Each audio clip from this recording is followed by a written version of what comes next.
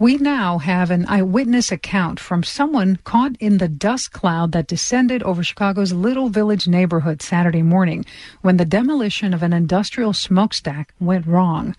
Maclovio is a street photographer and he shoots demolitions as a hobby. His pictures from Saturday show the Southwest Side Little Village community shrouded in dust, cars driving with their headlights on in broad daylight.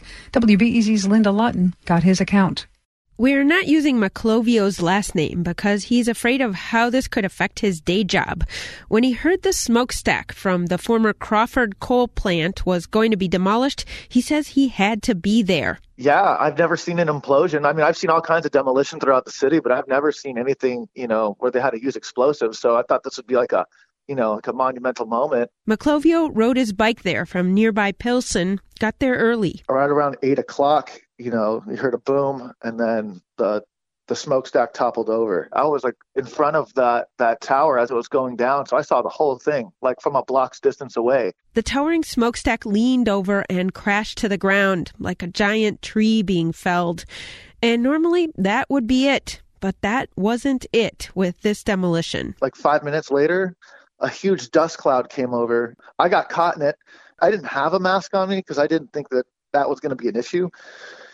They did have firefighters there spraying it down, but it was just overwhelming. And people were kind of rushing to get out of the area. So I kind of just made a makeshift mask and used my jacket. And I stayed in the thick of it all, just wandering around the streets for a good 10, 15 minutes. Taking pictures. Maclovio's photographs are eerie, dust-filled.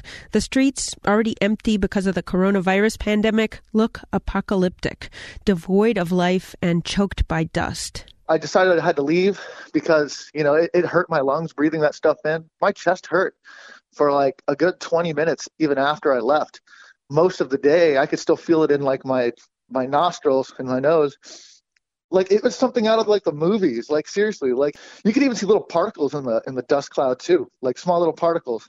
And you can feel the particles in your mouth, in your gums, your tongue, the roof of your mouth, a powdery substance in your mouth. The city says it does not know yet what exactly is in that dust. Residents and activists in the area want to know. The mayor says tests are still at the laboratory.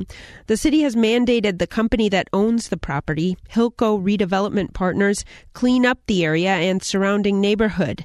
The mayor says that's already begun. So most demolitions, at least the ones that I've seen here in the city of Chicago, are done mainly with tractors, cranes. There's generally a team of people with hoses that spray the area that's being taken apart, and there is no dust cloud. At least if there is a dust cloud, it's within the actual site.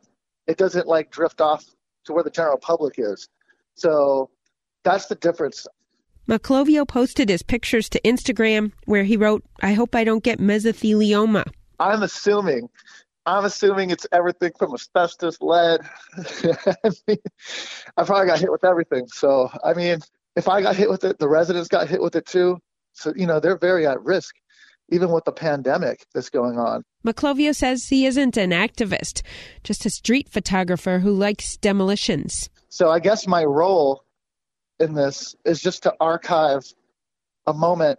I'm literally just documenting a moment. You can see Maclovio's pictures on Instagram at Magnifying Glass. Linda Lutton, WBEZ News.